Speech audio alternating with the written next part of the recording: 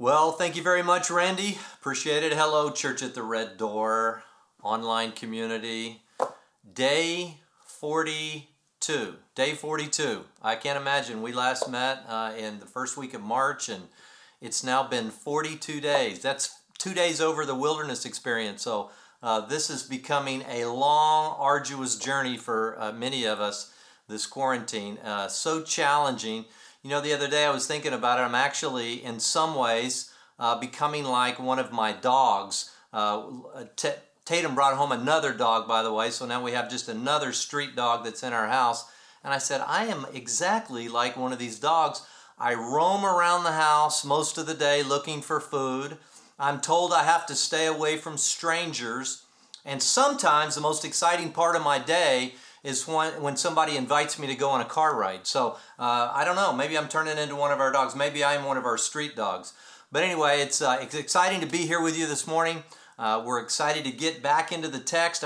We're going to kind of dive back in, as I mentioned on the missive. We're going to dive back into our Exodus template. We're now actually going to engage in battle this morning. So let me just one more time open in prayer, and we'll just invite the Holy Spirit to come and speak to each one of our hearts. So Lord, we thank you for this morning. We thank you for the opportunity to be together via virtual reality. It's hard to imagine that that's the case these days, but it is. So Lord, we thank you for that opportunity. I just pray right now, Lord, I pray for Church of the Red Door. I pray for friends who are watching online who may come across this in future days. Lord, I just pray that you would be with them, that you would make your presence known, Lord, that you would manifest your presence to us in very discernible ways over these coming days. Lord, I pray against this virus. I pray that you would eradicate it from the earth, that you would teach us, the church, what we are to learn during this time.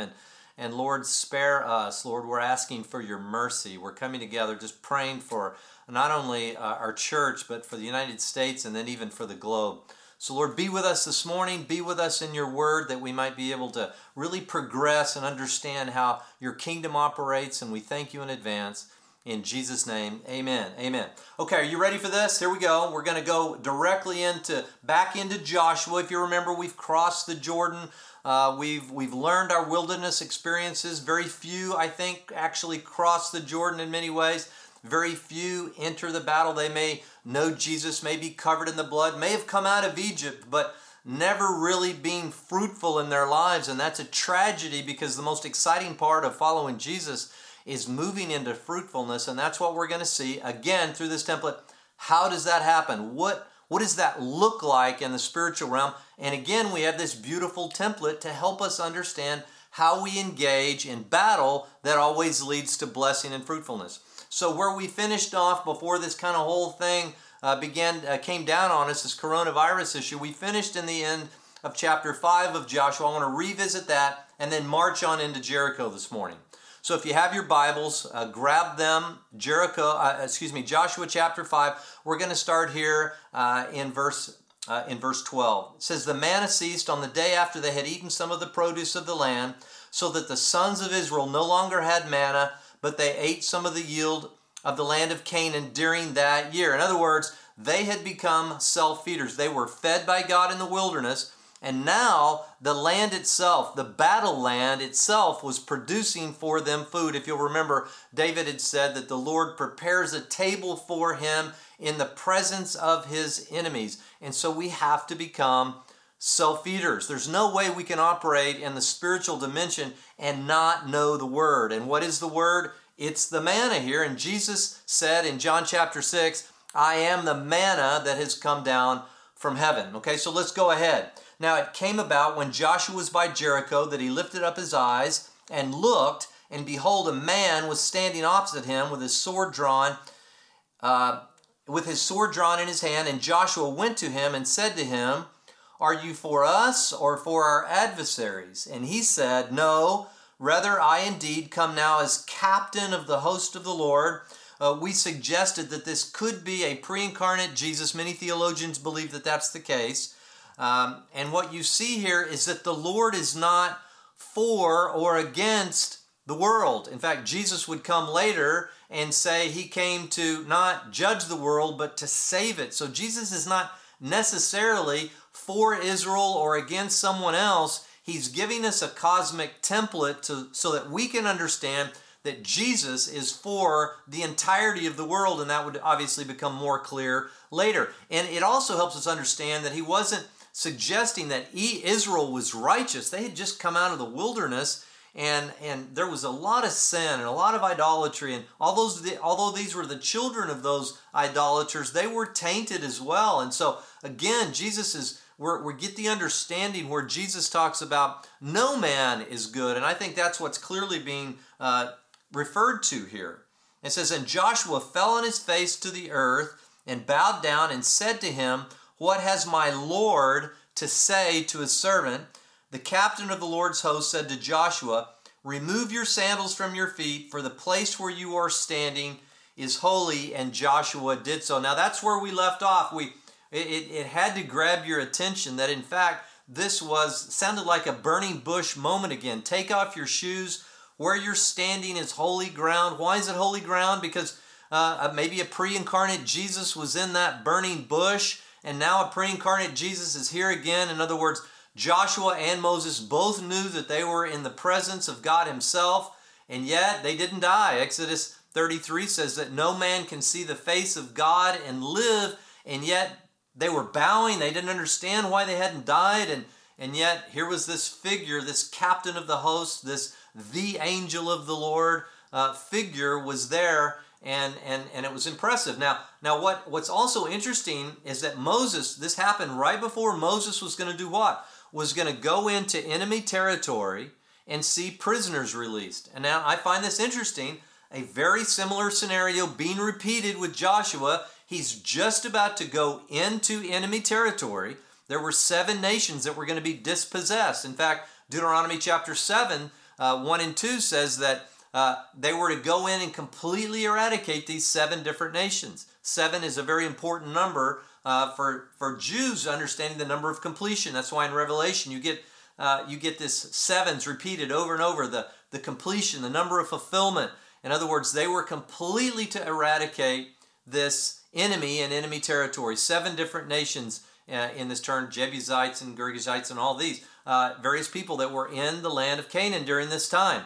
And so again, they were called to defeat God's enemies and set captives free. And that's what we're understanding as we do this. When we go into battle, our primary task is to defeat the enemy, no longer people, but spiritual forces of wickedness in heavenly places, and see captives released. That's what we're going to learn. How do we do that? What does that look like specifically? And we're going to learn some great lessons here in the Battle of Jericho. So now we finished chapter 5, and now we're going to move right on into chapter 6. Now if you'll remember, we've already seen that Rahab had helped the spies that had come in and spied out the land, and she was going to be one of those people, she and her family, that were saved from their invasion. And how was she going to be saved? That scarlet thread needed to be hung outside of her window, as we addressed a number of weeks back. Again, that scarlet thread of redemption running through all the entirety of this Bible is filled with the scarlet thread. We'd already seen it in Egypt.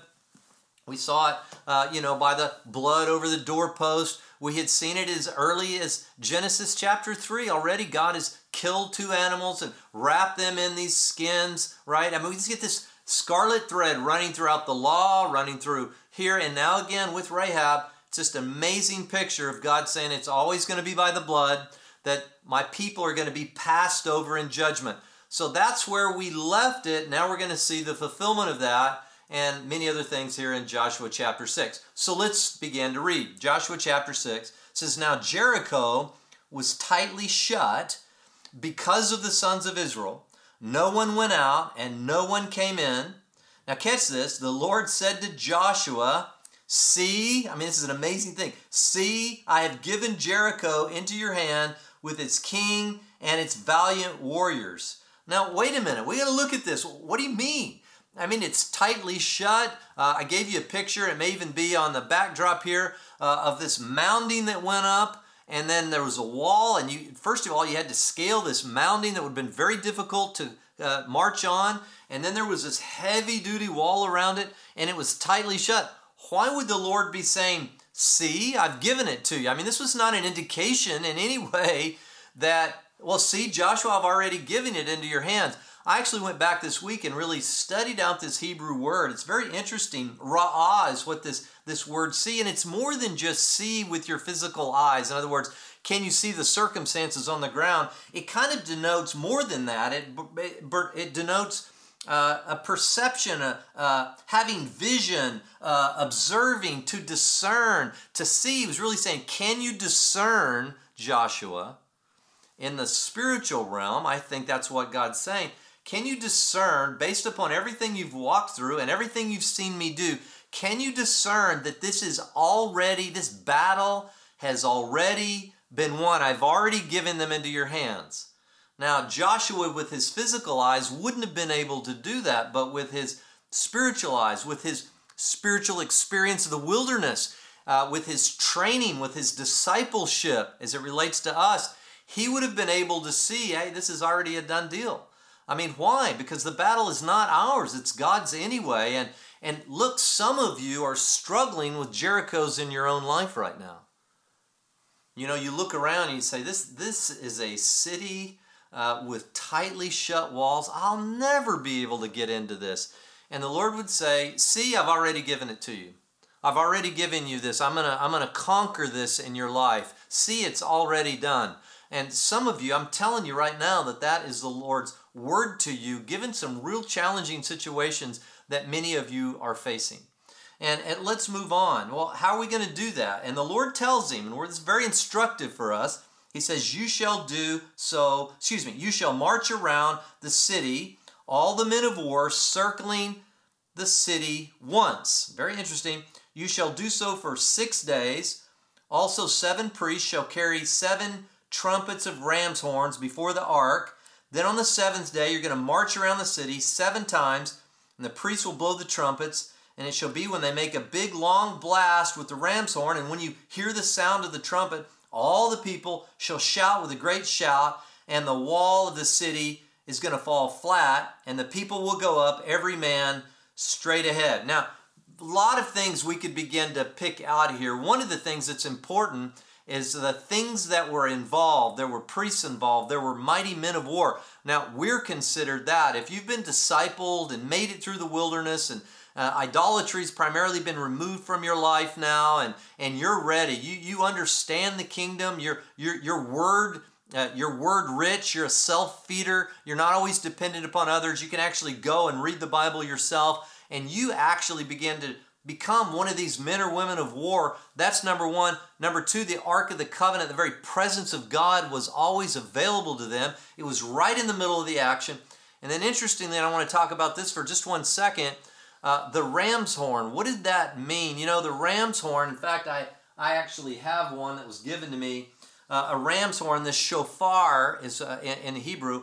It was a ram's horn that they would go in and they would blow into at very specific moments in Israel's history. Sometimes it would be to denote a religious festival, the beginning, or sometimes a call to repentance. Or at other times it would be, as is this case, a call into action militarily. And so all these things were places, but there was also a place that they were to use the shofar, and that was the beginning of the year of Jubilee. Now I find that fascinating that they would blow this. What happened during the year of Jubilee? Well, debts were forgiven and slaves were freed. I mean, that's exactly what we're called to do with the gospel. We take the gospel into enemy territory, destroy spiritual forces of wickedness in heavenly places, so that God can forgive sin. People hear the gospel, respond to it, He forgives their sin, and slaves are set free. Again, a picture of the activity that surrounds the blowing of the shofar. Very fascinating. Much more could be said on that, but just understand that this is all very significant for us. This is not just a history lesson in Israel's activities. This is really instructive for us. And so, by the way, we've seen the Ark of the Covenant. It's going to be at the middle of the action, and I'll talk about that in a minute. So let's keep reading. Verse 6. So Joshua the son of Nun called the priests and said to them, take up the Ark of the Covenant, very important that you see that, and let 7 priests, 7 always the number of fulfillment, carry 7 trumpets of ram's horns before the Ark of the Lord. And he said to the people, go forward, march around the city, now catch this, let the armed men go on before the Ark of the Lord. And it was so that when Joshua had spoken to the people, the 7 priests carrying the 7 trumpets of ram's horns before the Lord went forward and blew the trumpets, and the Ark of the Covenant of the Lord followed them. The armed men went before the priests who blew the trumpets, and then the rear guard came after the ark while they continued to blow the trumpets. Now, I find this very fascinating. I'm going to give you my take on this, and some might say, well, you're reading too much into the text. I don't think so. I think this is really, really instructive for us, and I'm going to give you, I think what this is doing and the order in which it was given gives us a picture of the fullness of the body of Christ. Let me explain. So it was the armed men that were to go first. So they move in first. Who are the armed men in terms of giftedness as it relates to the body of Christ? Where they're sent ones. They're the apostles, first ones in. The evangelists, those who come into dark places and announce, the gospel, begin to build friendships.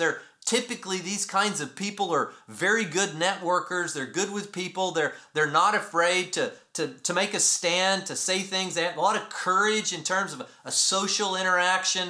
They're really armed. They know the word. They know the gospel. They're able to come in first. So that was number one. The armed men go in. And then secondly, you have the priests, and they were responsible for taking the Ark of the Covenant. As we said last week, the very heartbeat of the church, of the temple. We're the temple, the church. The very heartbeat, our heart, in fact, is the Ark of the Covenant. And I would say in some ways, these are the pastors and the teachers who come in.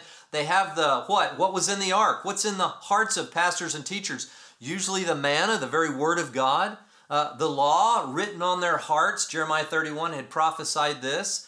And also just that resurrection message, the constant preaching of the death, the burial, the shedding of the blood through the death, the burial, and then the resurrection of Jesus. And that's at the centerpiece of what God is sending in to go into battle. So you've got this is how I see it, your evangelists, your apostles, and then after that comes the Ark of the Covenant, and all the things are in the heart, should be in all of our hearts, but especially pastors and teachers and those who are responsible for that.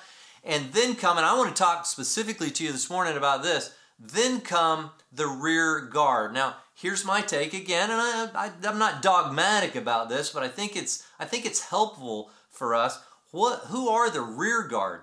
Well, they're the faithful ones. They're the ones, the servant-hearted ones, those who they'll give through generosity, and the ones who just get up and do the same thing, gifts of mercy and charity and love and compassion. I mean, the rear guard is so important in the body of Christ. They kind of come in last. Sometimes they're not as recognizable as the first ones in, or the ones that are like myself, who kind of are in front of people all the time.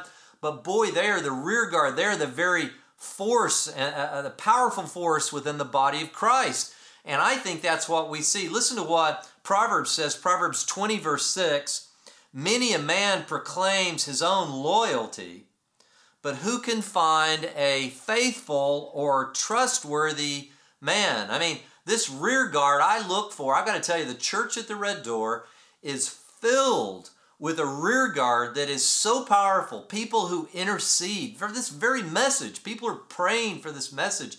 People who serve and never ever are, no, you may not be aware of them. They're play such a powerful role in the body of Christ and the local church, and then the church universal. It's incredible. It's unimaginable how significant a role they play.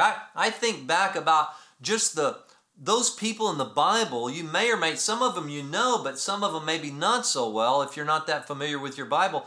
Each one of these folks was called faithful, trustworthy, faithful. I think of Silas and Onesimus and Tychicus and Timothy and Epaphras, and even Moses himself. The New Testament says, and he was found faithful. Faithful people who are just there every day. not the kind of person that comes in and then is gone for a while and then comes back in. And if you need to get something done, you look for your rear guard. And they play a very significant role in terms of defeating the enemy. And that's how I see the rear guard. And then lastly, 1 Corinthians chapter 4, verses 1 and 2. Let a man regard us in this manner, as servants of Christ, stewards of the mysteries of God. In this case, moreover, it is required of stewards that one be found trustworthy or faithful. Again, Paul himself is just saying we're looking for faithfulness. And when I see this, I see faithfulness across the board here. The evangelists going in, the apostles sent into different regions and planting new churches and all those kinds of things. Those who follow them with the Ark of the Covenant and a resurrection message and all these things at the heartbeat and know the word, the pastors and teachers and others like that. And then lastly, this rear guard, the amazing gifts that have been given throughout the body of Christ, that all together working as one fighting unit. Again, our battle, Paul says over and over, we go in and we see the enemy defeated. Again, not a physical people, but spiritual forces. So let's continue on here. But Joshua commanded the people, saying, You shall not shout, nor let your voice be heard, nor let a word proceed out of your mouth until the day that I tell you, shout. And then you shall shout. So let's stop for a second. Now let's think about this. What have they been told so far? The particular order they're to go in. Again, I think a picture of the body of Christ. They're to go in and walk around for 6 days, one time, and then on the last day, they're to go in and walk around 7 times and waiting. You know, one of the things I get from this is wait. Don't let your voice be heard yet. There's a moment and a time to speak. That can be on an individual relationship. Maybe you have children or grandchildren. There's a moment in which you may just be marching around. That may be prayer or a season of just loving someone or whatever it is. And it's not until the moment that God opens the door that you're to, in this case, kind of shout. You don't have to literally shout, but there's a moment at which God has appointed that maybe your grandkids or your kids or a friend or a close family member in some way, then at that moment, you may or may not be the one to share the gospel with them in a powerful way, in a very meaningful way where they come to know the Lord. And where the enemy is defeated in their life. You don't know what that looks like. But the point is, it's one step at a time, constantly being sensitive to the voice of the Holy Spirit. Now, God, through the Spirit, is speaking here to Joshua and said, do it this way. And remember, we've talked about this at length. Patterns are always different. You know, sometimes it may be this way, sometimes to the left, sometimes to the right. You never know how this is actually going to work out. We're always needing to be sensitive to his voice. Now, verse 12 says, Now Joshua rose early in the morning. The priests took up the ark of the Lord, and the 7 priests carrying the 7 trumpets of ram's horns before the ark, and they went on continually and blew the trumpets, and the armed men went up before them, and the rear guard came after the ark of the Lord, while they continued to blow the trumpets. Thus the second day they marched around the city once and returned to the camp, and they did so for 6 days. Now, can you imagine? Let's just stop for a second. Here they are, here's this seemingly impenetrable force up high, raised up high on this mound and these thick walls and everything. And now they're going to go in and take them. And maybe they did have the numbers in their own mind. Maybe they thought, okay, we can do this because we've got more people than they have. We'll see next week that numbers are really insignificant as it relates to this. And now they're told rather than just go in and just take it, why? What is the purpose here? You could have done the pro and con list, and I don't know, other than, well, God said do it this way, I could have come up with a million reasons why that's a strange way to do this. Why are we waiting? Why don't we just go? What if we run out of food out here? Waiting is one of the most challenging things to do, folks, when you've got a Jericho. Let me say that again. When you've got a Jericho in your life, and you find yourself, wow, I just don't see how this thing's going to come down. You got to realize that waiting process, whatever God tells you to do during that waiting process is important. And I think we see that right here, how significant that is. Now verse 15. Then on the 7th day they rose early in the dawning of the day and marched around the city in the same manner 7 times. Only on that day they marched around the city 7 times. Now did you read that? Let me read that again. On the seventh day, they arose early at the dawning of the day, marched around the city in the same manner 7 times. Only on that day, they marched around the city 7 times. Now, was that a copy mistake or what's going on? No, actually, you see that a lot in Scripture. In the Old Testament, you'll often see something stated and then directly right after it repeated again, as if, well, didn't you hear me? And that's often used as a point, and when you're trying to read your Bible, if it says that, it's not a copy mistake. It's repetition that points to significance and provides a point of emphasis. It's really important that you understand that because that happens often in the Old Testament as you read. At the 7th time, when the priests blew the trumpets, Joshua said to the people, okay, now shout, now's the moment. For the Lord has given you the city, and the city shall be under the ban. It and all that is in it belongs to the Lord. Only Rahab the harlot and all who are with her in her house shall live, because she hid the messengers whom we sent. But as for you, only keep yourselves from the things under the ban. We'll see next week that was unfortunately not the case for everybody. What a challenge that brought to the nation. So that you do not covet them and take some of the things under the ban and make the camp of Israel accursed and bring trouble on it. They were well warned as to what God was instructing. Look, God gives us instructions sometimes and we say, I just don't understand that. I think I understand better. We read something in the Bible and go, well, that doesn't make sense. I don't know that I need to apply that to my life. Can I just tell you, a crosser, someone who's crossed the Jordan and entered in, knows that his or her well-being, spiritually speaking, is utterly dependent upon their ability to hear the voice of the Lord and then obey it. And so even though they may not have understood this, it was significant for them. And then verse 19, it says, but all the silver and gold and articles of bronze and iron are holy to the Lord, and they shall be go into the treasury of the Lord. So the people shouted, and the priests blew the trumpets, and when the people heard the sound of the trumpet, the people shouted with a great shout, and the wall fell down flat, so that the people went up into the city, every man straight ahead, and they took the city, and they utterly destroyed everything in the city. They thought, again next week, both man and woman, young and old, ox, sheep, donkey, with the edge of the sword. Again, you've got to understand, I know this confronts our sense of justice. I mean, how can you do that with man, woman, child, beasts? I mean, it seems so unreasonable. Well, first of all, 2 things. It was a landmark. It was a place that God brought down his wrath in time, in humanity. Now, you can be offended by that, but I believe he showed us as an example that he is serious about sin and serious about the future reality of his kingdom being without sin, number 1. Number 2, we're also very fortunate that he only did it in this case.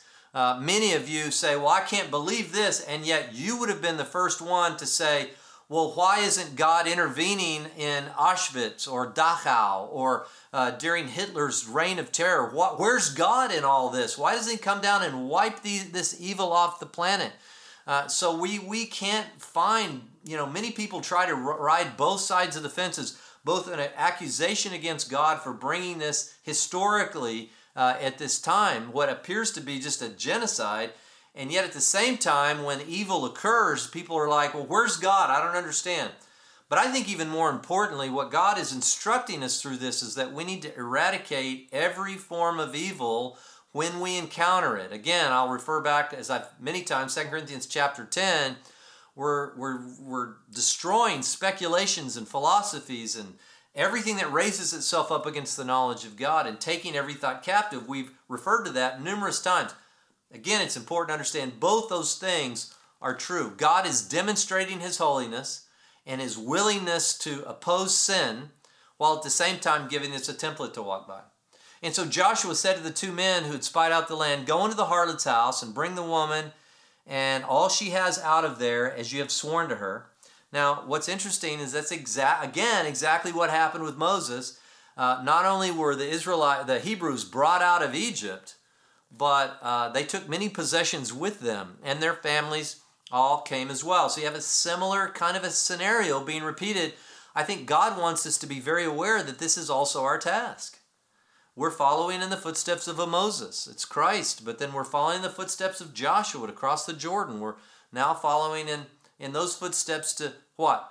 Pronounce that debts can be relieved and forgiven, and that slaves can be freed. I mean, that's our task as the church.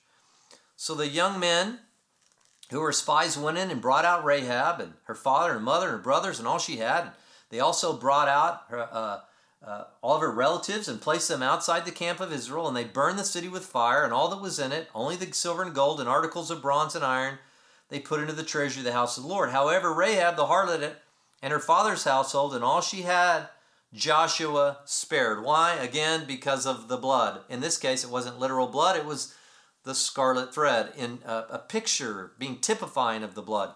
And she has lived in the midst of Israel to this day, for she hid the messengers whom Joshua sent to spy out Jericho. In other words, she believed in their God, and she acted on what was in front of her. The same as every follower of God has through the centuries. We hear the word, we see God's power, and we believe into Him through Jesus, and we hang the scarlet thread outside of our door, and we're spared. We're passed over in judgment. It's a beautiful picture, again, of God's redemptive plan through the cross. Very important to see. And then lastly, Joshua made them take an oath at that time, saying, "Cursed before the Lord is the man who rises up and builds the city of Jericho. With the loss of his firstborn he shall lay its foundation, and with the loss of his youngest son he shall set up its gates." So the Lord was with Joshua, and his fame was in all the land. Now, what's fascinating about this story is that now God very specifically, nobody can rebuild this city. Once this is torn down, once the enemy's stronghold is torn down, don't rebuild it. In fact, it'll cost you the firstborn if you try to rebuild this city. Interestingly enough, that happened a few hundred years later during the reign of King Ahab. 1 Kings chapter 16, verse 34. And in his days, Kiel, the Bethelite, built Jericho. He laid its foundations. How? With the loss of Abiram. Who was that? His firstborn. And set up its gates with the loss of his youngest son, Segub, according to the word of the Lord, which he spoke by Joshua, the son of Nun. So hundreds of years later, here he comes, and what happens is Kiel says, I'm going to rebuild Jericho. I'm going to rebuild what was built. Now, why is that important? Well, it happened, number one, just as God said it would. God always fulfills His word. But it's instructive for us too. It's important that we don't go in and then have things torn down, either in our lives individually or through battle, tearing down strongholds in other people's lives and see people come to faith. And then we begin to rebuild the very enemy ground that we were involved in tearing down. It's unbelievable how that happens. Listen to the scripture, 1 John chapter 3, verse 8. The Son of God appeared for this purpose, to destroy the works of the devil. That's our task. So they went in a figurative type, they went in and destroyed the works of the devil. But then listen to this, Galatians 2:18. Say, for instance, let me give you an example. So let's say we go in and there are people captive in religion. Okay, so they imagine that if I'll just live this kind of moral life, many religions are based on your ability to live a moral life through the law of some sorts, wherever they derive that, the moral law in some way, that if I'll do that, then I get to God. Well, we come in with the gospel and say you can't do that. You can't live under the law. Through the law, no man will be made righteous. We quote the scripture. But what if then we go back in and rebuild that? Well, that's exactly what kind of Peter had started to do. He kind of started back into the law again, and he was confronted by Paul. But listen to what Paul says in Galatians 2:18. If I rebuild what I have already torn down, I prove myself to be a transgressor. Now, what Paul is saying is, we came in to destroy the idea that somehow you could be right with God by just being a good moral character, by being a good person. We destroyed that. We put that to rest. Why would we ever rebuild that? And Paul says, I don't want to rebuild that. That's what I get out of this. When he says don't rebuild it, God's, again, doing this for our instruction. Don't rebuild what's God has already torn down, or what through the battle through the last 2,000 years, the church has fought many battles. Why would I rebuild something where that battle's already been won? We're not under the law for righteousness' sake. for righteousness' sake. We're not under the law anymore. Don't rebuild that. Don't rebuild that. Don't rebuild that. That's Paul's admonition to us, even in the 21st century. Okay, so as we start to wind this down, let's talk about what are some of the lessons that we can pick up from this. Well, number one, I would say, anytime we're called into battle, we've got to recognize, you can clearly see God was doing this to show them, and it's not because of their might or their power.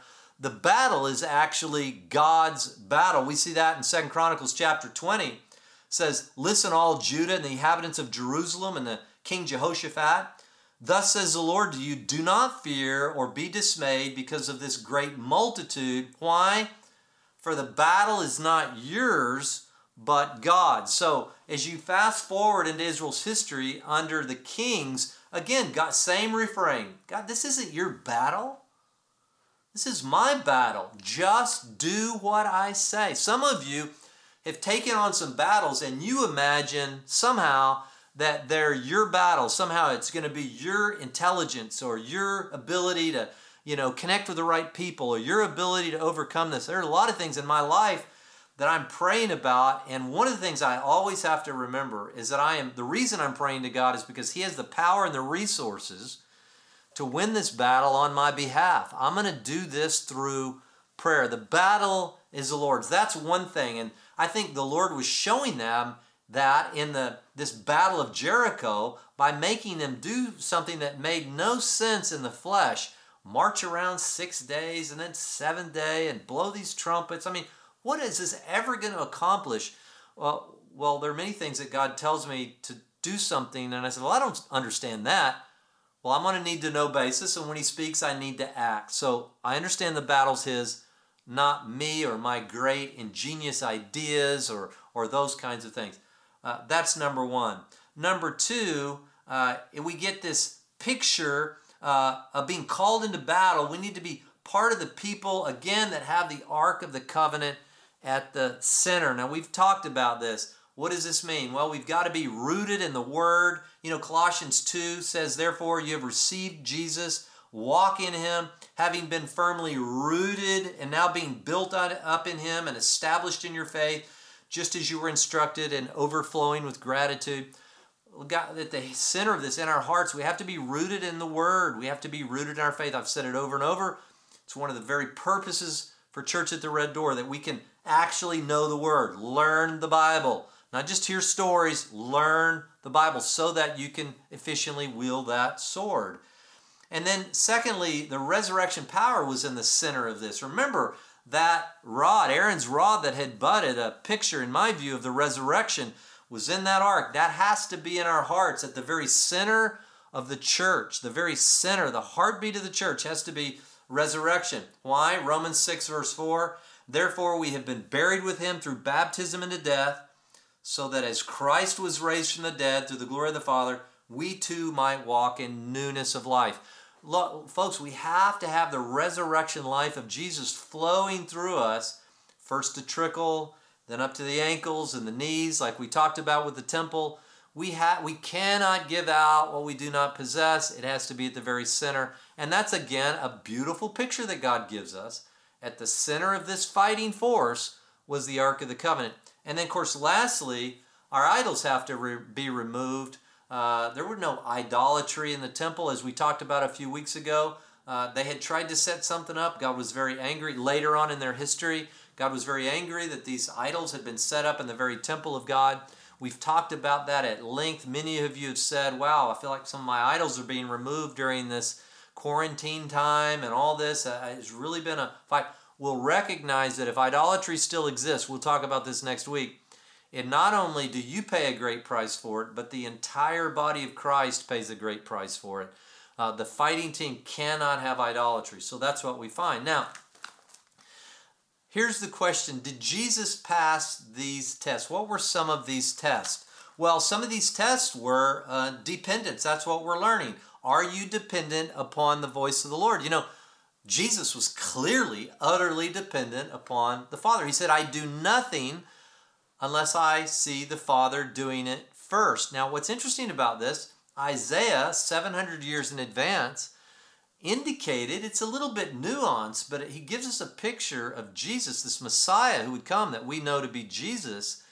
And he said this about him, Isaiah 11, 1 through 5, "Then a shoot will spring forth from the stem of Jesse." That means the Davidic line, which Jesus did come down through the Davidic line.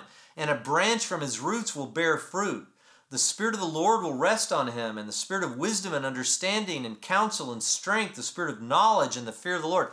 All picturing Jesus, but here, catch this.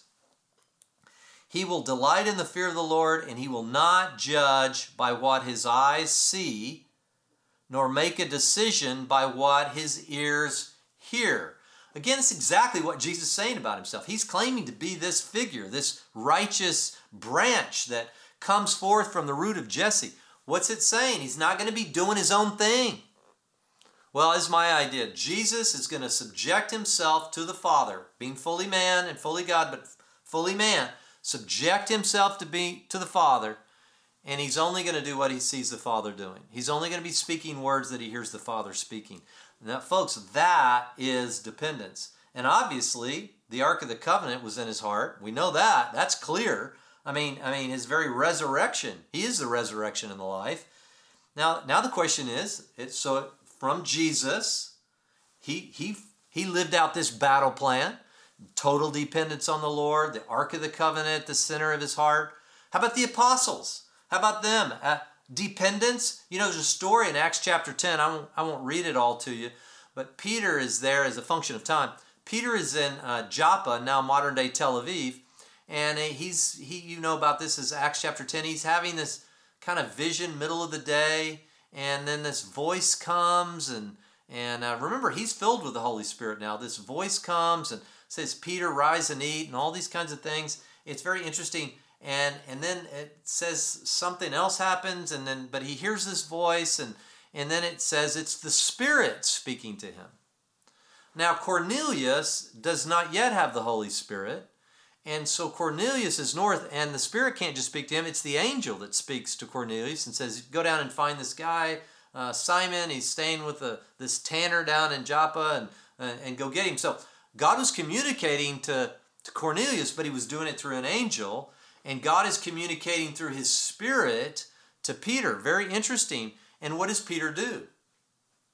Well, at first he doesn't understand it, but once God makes it clear, he immediately is dependent and obeys. Now, everything in his body told him, don't go up there to these Gentiles. Don't have anything to do. The law tells him. He still didn't quite understand how this was all going to go down. He thought the Messiah was just for Israel. He didn't understand it was going to go to the ends of the earth, to the nations. He would very effectively understand that later. But was he dependent upon the Spirit? Yeah, the Spirit says, go up and follow these men. The Bible's very clear. Just heard the Spirit and reacted to it. In fact, in verse 19 of chapter 10, it says, while Peter was reflecting on the vision, the Spirit said to him, 3 men are looking for you. Get up, go downstairs, accompany them without misgivings, for I've sent them myself. So Peter now has the Holy Spirit. God's speaking to him through the Spirit. Is he dependent upon the voice? Of course he is. He goes directly there, even though he can't possibly imagine how this is going to work out to his benefit or to the kingdom's benefit. These are the dirty Gentiles. We don't have anything to do with these Gentiles. Fascinating. And then did the apostles have the Ark of the Covenant? Of course they did. They were constantly preaching the resurrection, and they had the word so deeply embedded into their hearts that we are here today, you are here as a function of this message because of the apostles.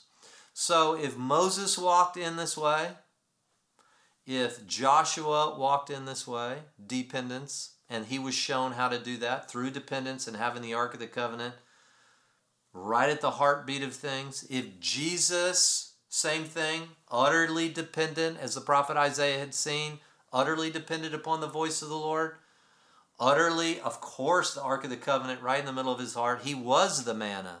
He was the resurrection. The law was written on his heart as well. So all of that Jesus walked into, if that was a pattern for Jesus, if that was the pattern for the apostles, their utter dependence on the Spirit, and then the Ark of the Covenant and the preaching of the resurrection and the word hidden in their heart, well, of course, we're here because of that. If that was true for Moses and Joshua and then Jesus and then the apostles, should it not be true for us? Of course it is. So what are our lessons from Jericho? Well, I would suggest to you that it's utter dependence and the Ark of the Covenant in our heart.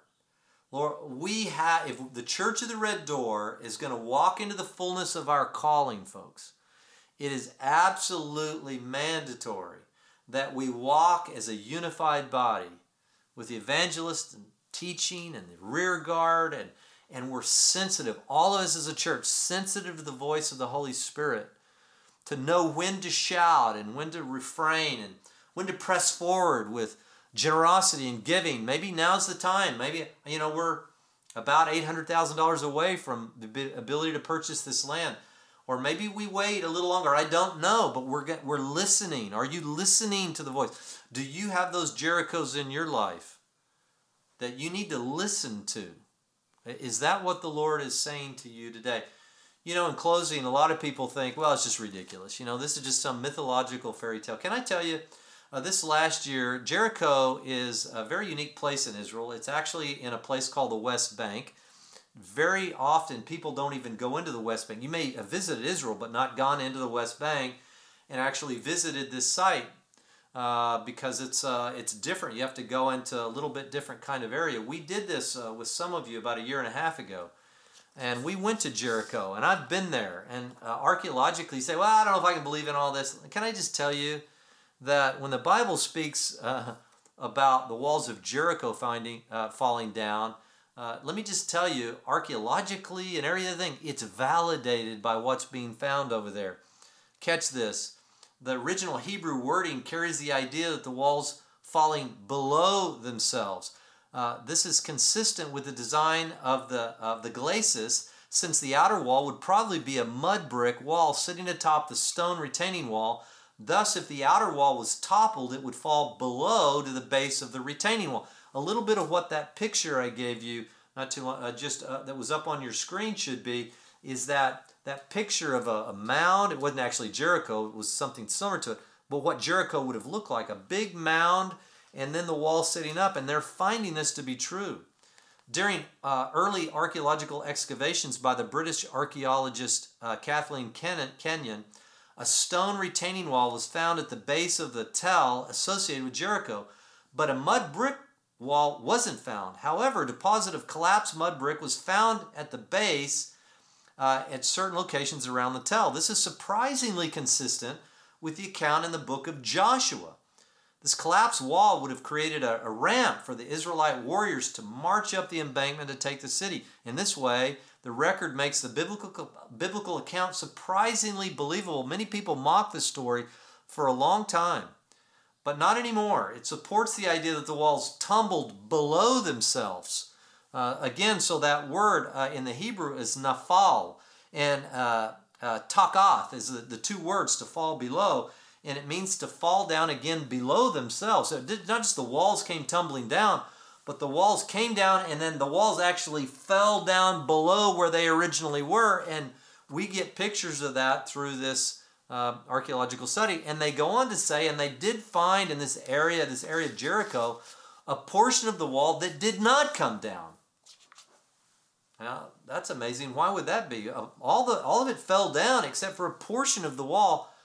Well, where was that portion of the wall? Well, the poorest in the city would live out on the very edges. And obviously there's for natural reasons. And then the wealthier would live more on the inner city. Where do you think, if Rahab would have been a harlot, she would have lived out near the outer wall there? I'm telling you right now that the portion of that wall in Jericho they found that was undisturbed, that just small portion of one part of the outer wall, I guarantee you, folks, that would have been where Rahab and her family lived. And what happened? They were preserved, both where they were, and then their entire family and their possessions were preserved. So is this a great follow-up message to the resurrection life? We have been passed over in judgment. We are part of Rahab's lineage, as the Bible goes on to say, where she was one of the faithful that went before us, and now we're walking right into the same kind of template that she was able to give us and help us understand. So anyway, I hope this has been helpful for you. Again, day 42, maybe it'll be day 49 next week we meet. 42 days I haven't been able to see you. We as a collective team haven't been able to hug one another and see you, and we just hate it. And yet, let's continue to strive forward, become men and women of the Word, and trust that the Lord will do extraordinary things in our lives, even through this challenging time. We love you, Church of the Red Door. Have a wonderful week, and God bless you.